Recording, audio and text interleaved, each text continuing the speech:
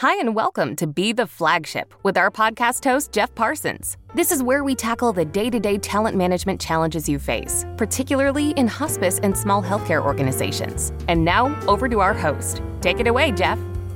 Hello, and thank you. I'm Geoff Parsons, host of Be the Flagship, where our focus is on talent in the hospice and small healthcare space. Today, our topic is financial metrics and the importance of having the right metrics for your small healthcare business. And joining us today, we have Geoff Smith, an expert in the subject. Geoff has joined us in a previous episode along with his dear wife. The episode, I believe, was when purpose meets performance, or when performance and purpose meet. But today he's joining us and he's running solo. And Geoff is a CPA. He's been in finance for quite a while.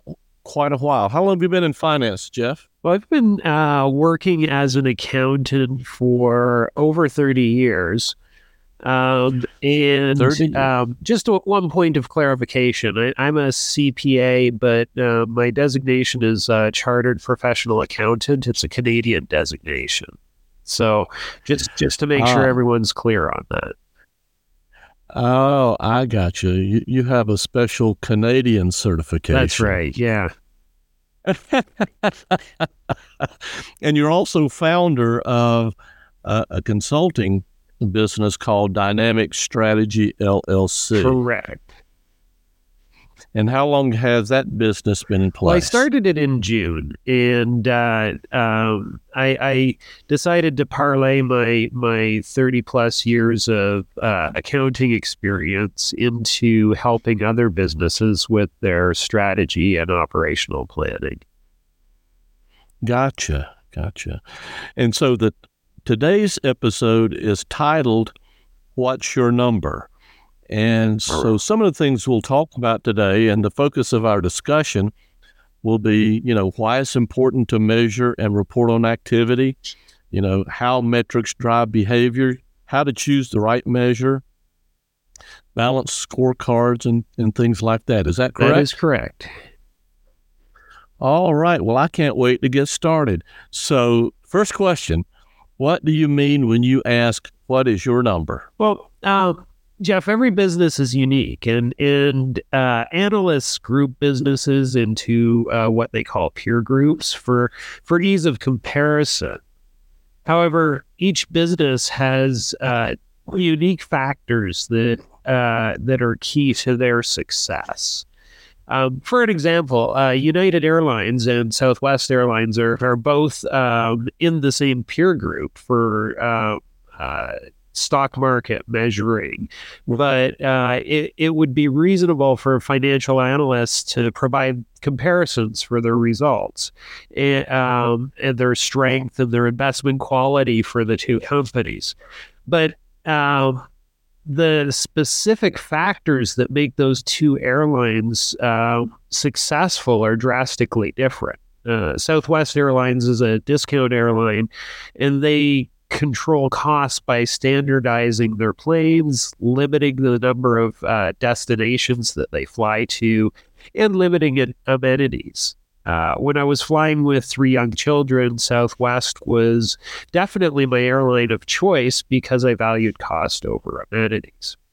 Fast forward to when I'm traveling as a business consultant, United is a full-service airline, and though many love to hate United, they are one of the largest airlines in North America.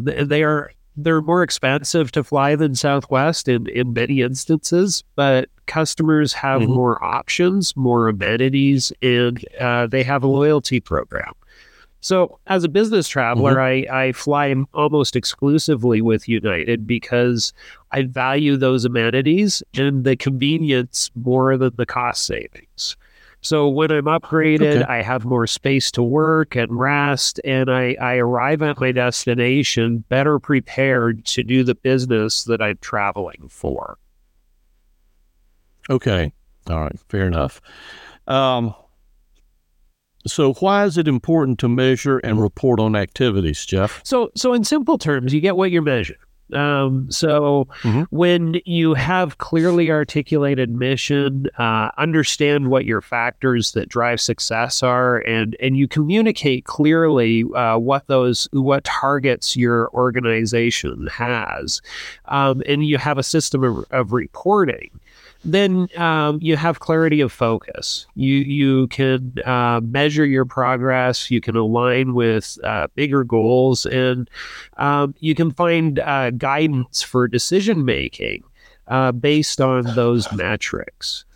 So when done consistently, you can achieve increased productivity, motivation, and commitment, and adaptation and resilience. So, for example, when I worked at a company that had a critical new release, they needed to send the first shipment of by the end of the day for product launch success. Employees in different departments, the accounting department, the purchasing department, the engineering department, we all left our normal daily tasks to support the production team in finishing that important first shipment, because there was that clarity and urgency of that was generated by that target.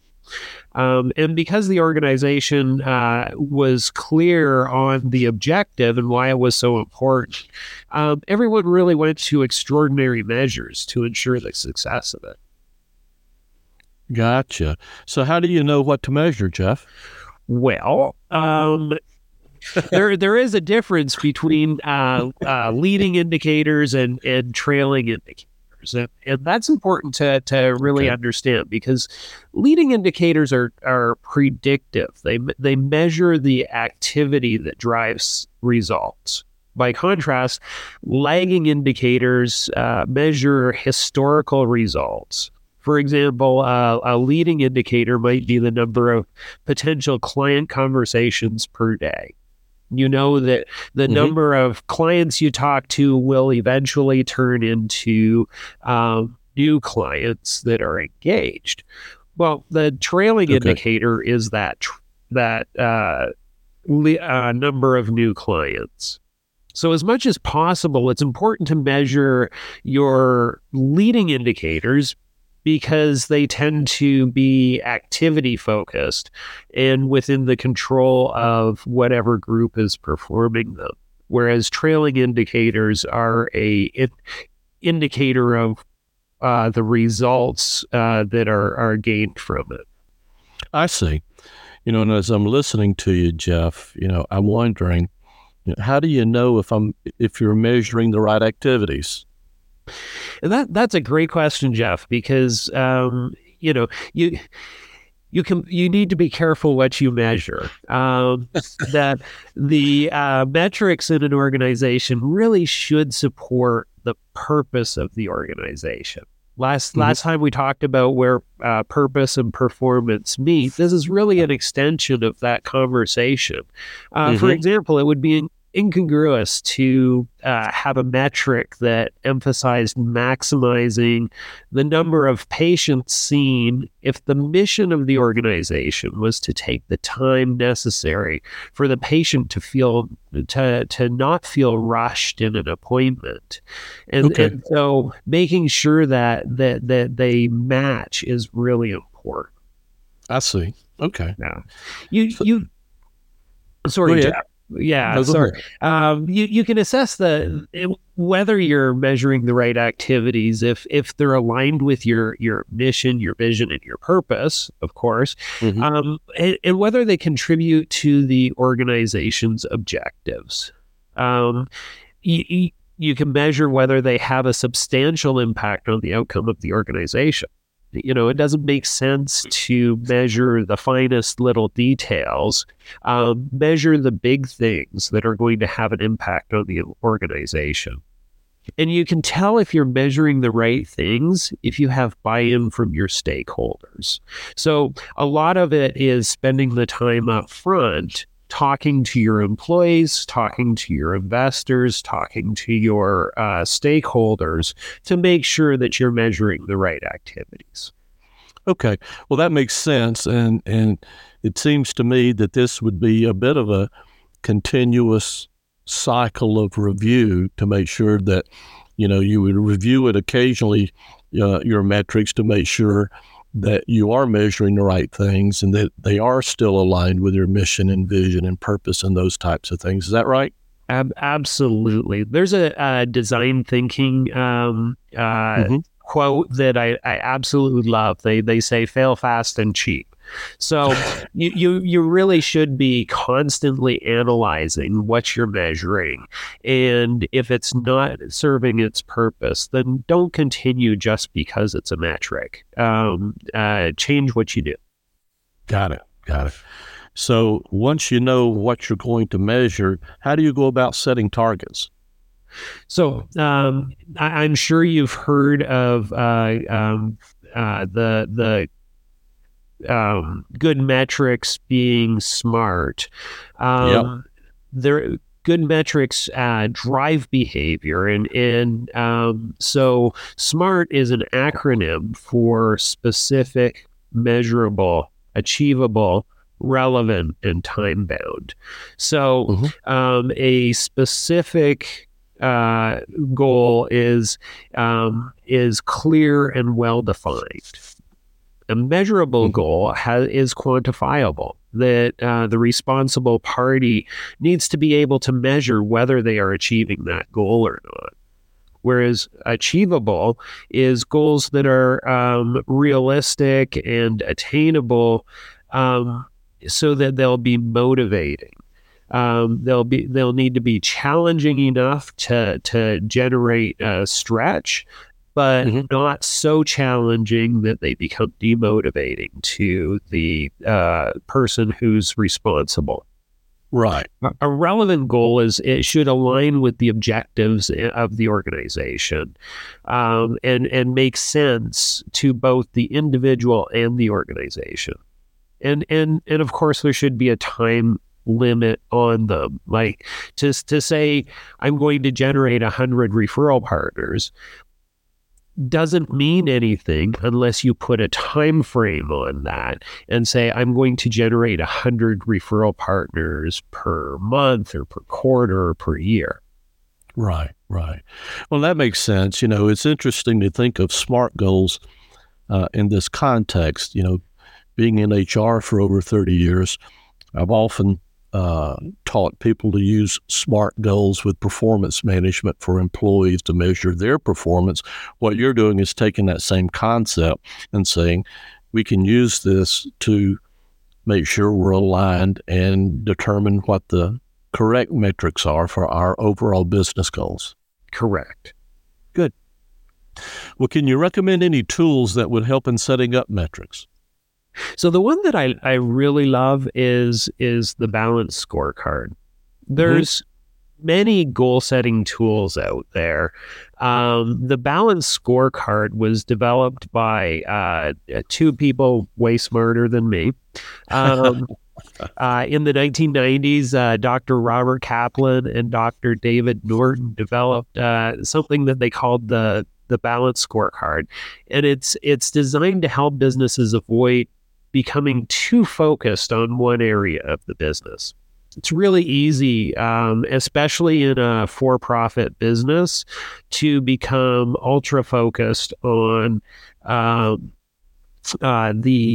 financial aspects. But we as individuals tend to be ultra-focused. We get out of balance in all aspects of goal setting. And one example is, weight loss. You see all kinds of, especially coming up to Thanksgiving, you see lots of weight loss programs. And but when you get so focused on the goal of losing weight, it's easy to focus just on the number on the scale. Maybe to the detriment of your physical fitness or your healthy diet or the sustainability of the weight loss.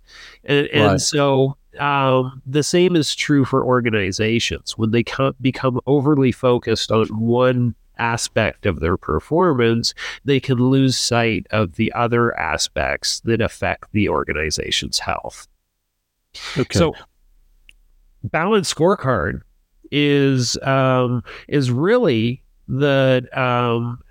breaks it up into four different perspectives. There's a financial perspective, which measures a lot of the trailing indicators, and it answers the question about how do I look to my shareholders or my stakeholders, and that's really important, but not the only thing we should focus on. The customer's perspective answers the question about how do we look to our customers, and that perspective looks at the organization from the viewpoint of the customers, and it includes measures related to customer satisfaction, loyalty, market share, and customer retention. Whereas internal process, this perspective assesses the efficiency of and effectiveness of an organization with regards to their internal processes, identifying critical processes and measures key performance indicators related to how effective processes are, and it answers the question of what must we excel at to satisfy both our customers and our shareholders? And finally, there's a learning and growth perspective, which you as an HR guy would really appreciate. And that's really focuses on how the organization can adapt, innovate, and learn for its future success. And it measures things like employee satisfaction, training and development, and innovation. Might even measure time to market to measure how agile that company might be. And it answers the question is how can we continue to improve and create value in the future? So, go ahead, Geoff. I'm sorry. Yeah, so I really like the framework that it sets out, because it ensures that people like me who are financially focused don't become unbalanced in our approach, and that we make sure that our organizations have a balanced set of metrics. So there really should be, like, depending on the size of the organization, but 4 to 6 KPIs in each of those 4 quadrants would give you a good picture of how balanced your organization is. Okay. So do you mind if I go back to these 4 and just delve into it a little bit deeper? Certainly. Go ahead. The financial perspective, I mean, that makes sense. You know, you're taking a look at your trailing indicators and how well you've done financially, right? Yeah. So that makes sense. The customer perspective, when you're wanting to get the customer perspective, can you give us some ideas on the best way to do that, or some examples of where you've seen that done before? Yeah, if you take a step back and think about your business as far as how does my customer perceive the organization? And I used to work for a company where every month we did a financial review with the CEO, and his final question to all of us was, "Are your customers thrilled to do business with you?" And so that's a step back and say, okay, well, what are my processes and policies and procedures that impact how the customer experiences our business? And for example, if you have a business that's really client focused, really wanting to make the customer thrilled to do business with you, but you have all kinds of upfront policies and procedures that prevent a smooth conversation with the customer, then you're you've got a broken process. So measuring things like customer satisfaction or customer retention is really important. A lot of people use what's called a net promoter score, where they contact the customer after the transaction to find out about their experience and rate the experience of the customer. Okay. So you see that a lot, even in healthcare, right? I mean, Yes. you get something from the dentist, if you've been to the dentist or a doctor's office or whatever, and it's basically asking you to give them a review. Yes, absolutely. Yeah. Can I tell you a little story? Sure. Several years ago when we lived in Canada, we had to bring my daughter into the emergency room. In Canada, being socialized medicine, there's some inefficiencies in the process. Quality of healthcare is fantastic.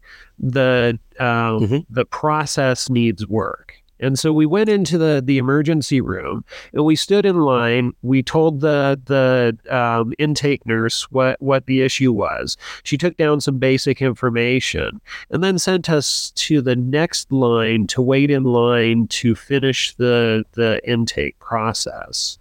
Okay. After which we sat in the waiting room for several hours and finally seeing a doctor, right? Okay. Right. So if you look at that from the customer's perspective, we've got a sick child who needs to see somebody, and the process is to wait in line, only to wait in line again, and then to wait in the waiting room. You can see how that might be frustrating. And so measuring what it's like to be a customer is just so important to the process. Yeah. It sounds as though they were measuring your persistence. Absolutely. So Geoff, I have another question for you.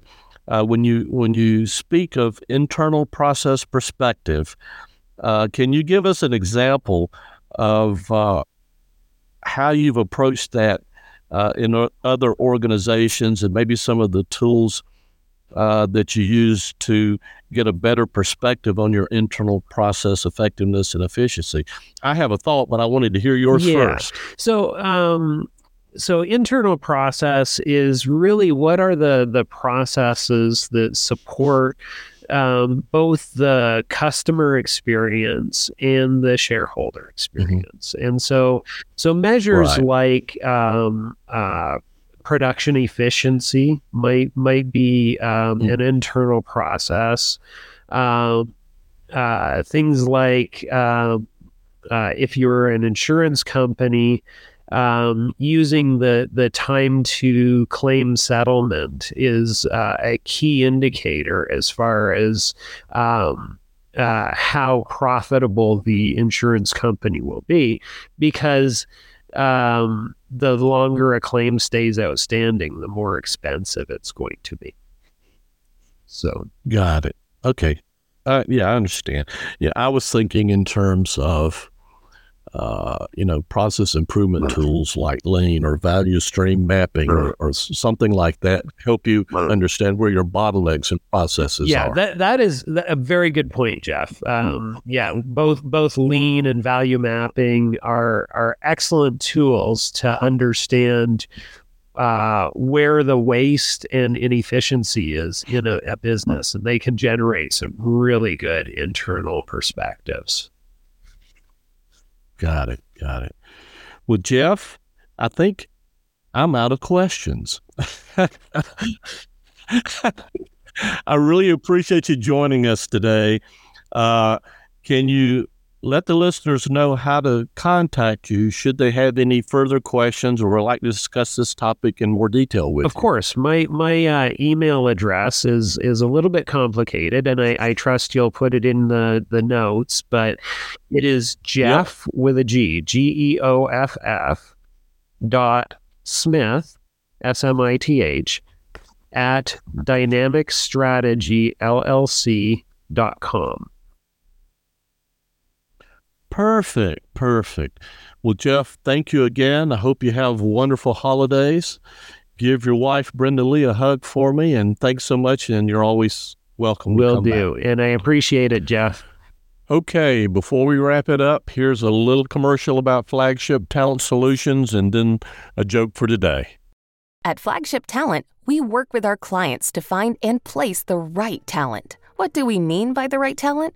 We mean we find talent who will commit to your organizational goals and align with your values and behavior expectations. Talent who will perform to your expectations. Talent who will stay and grow with your organization.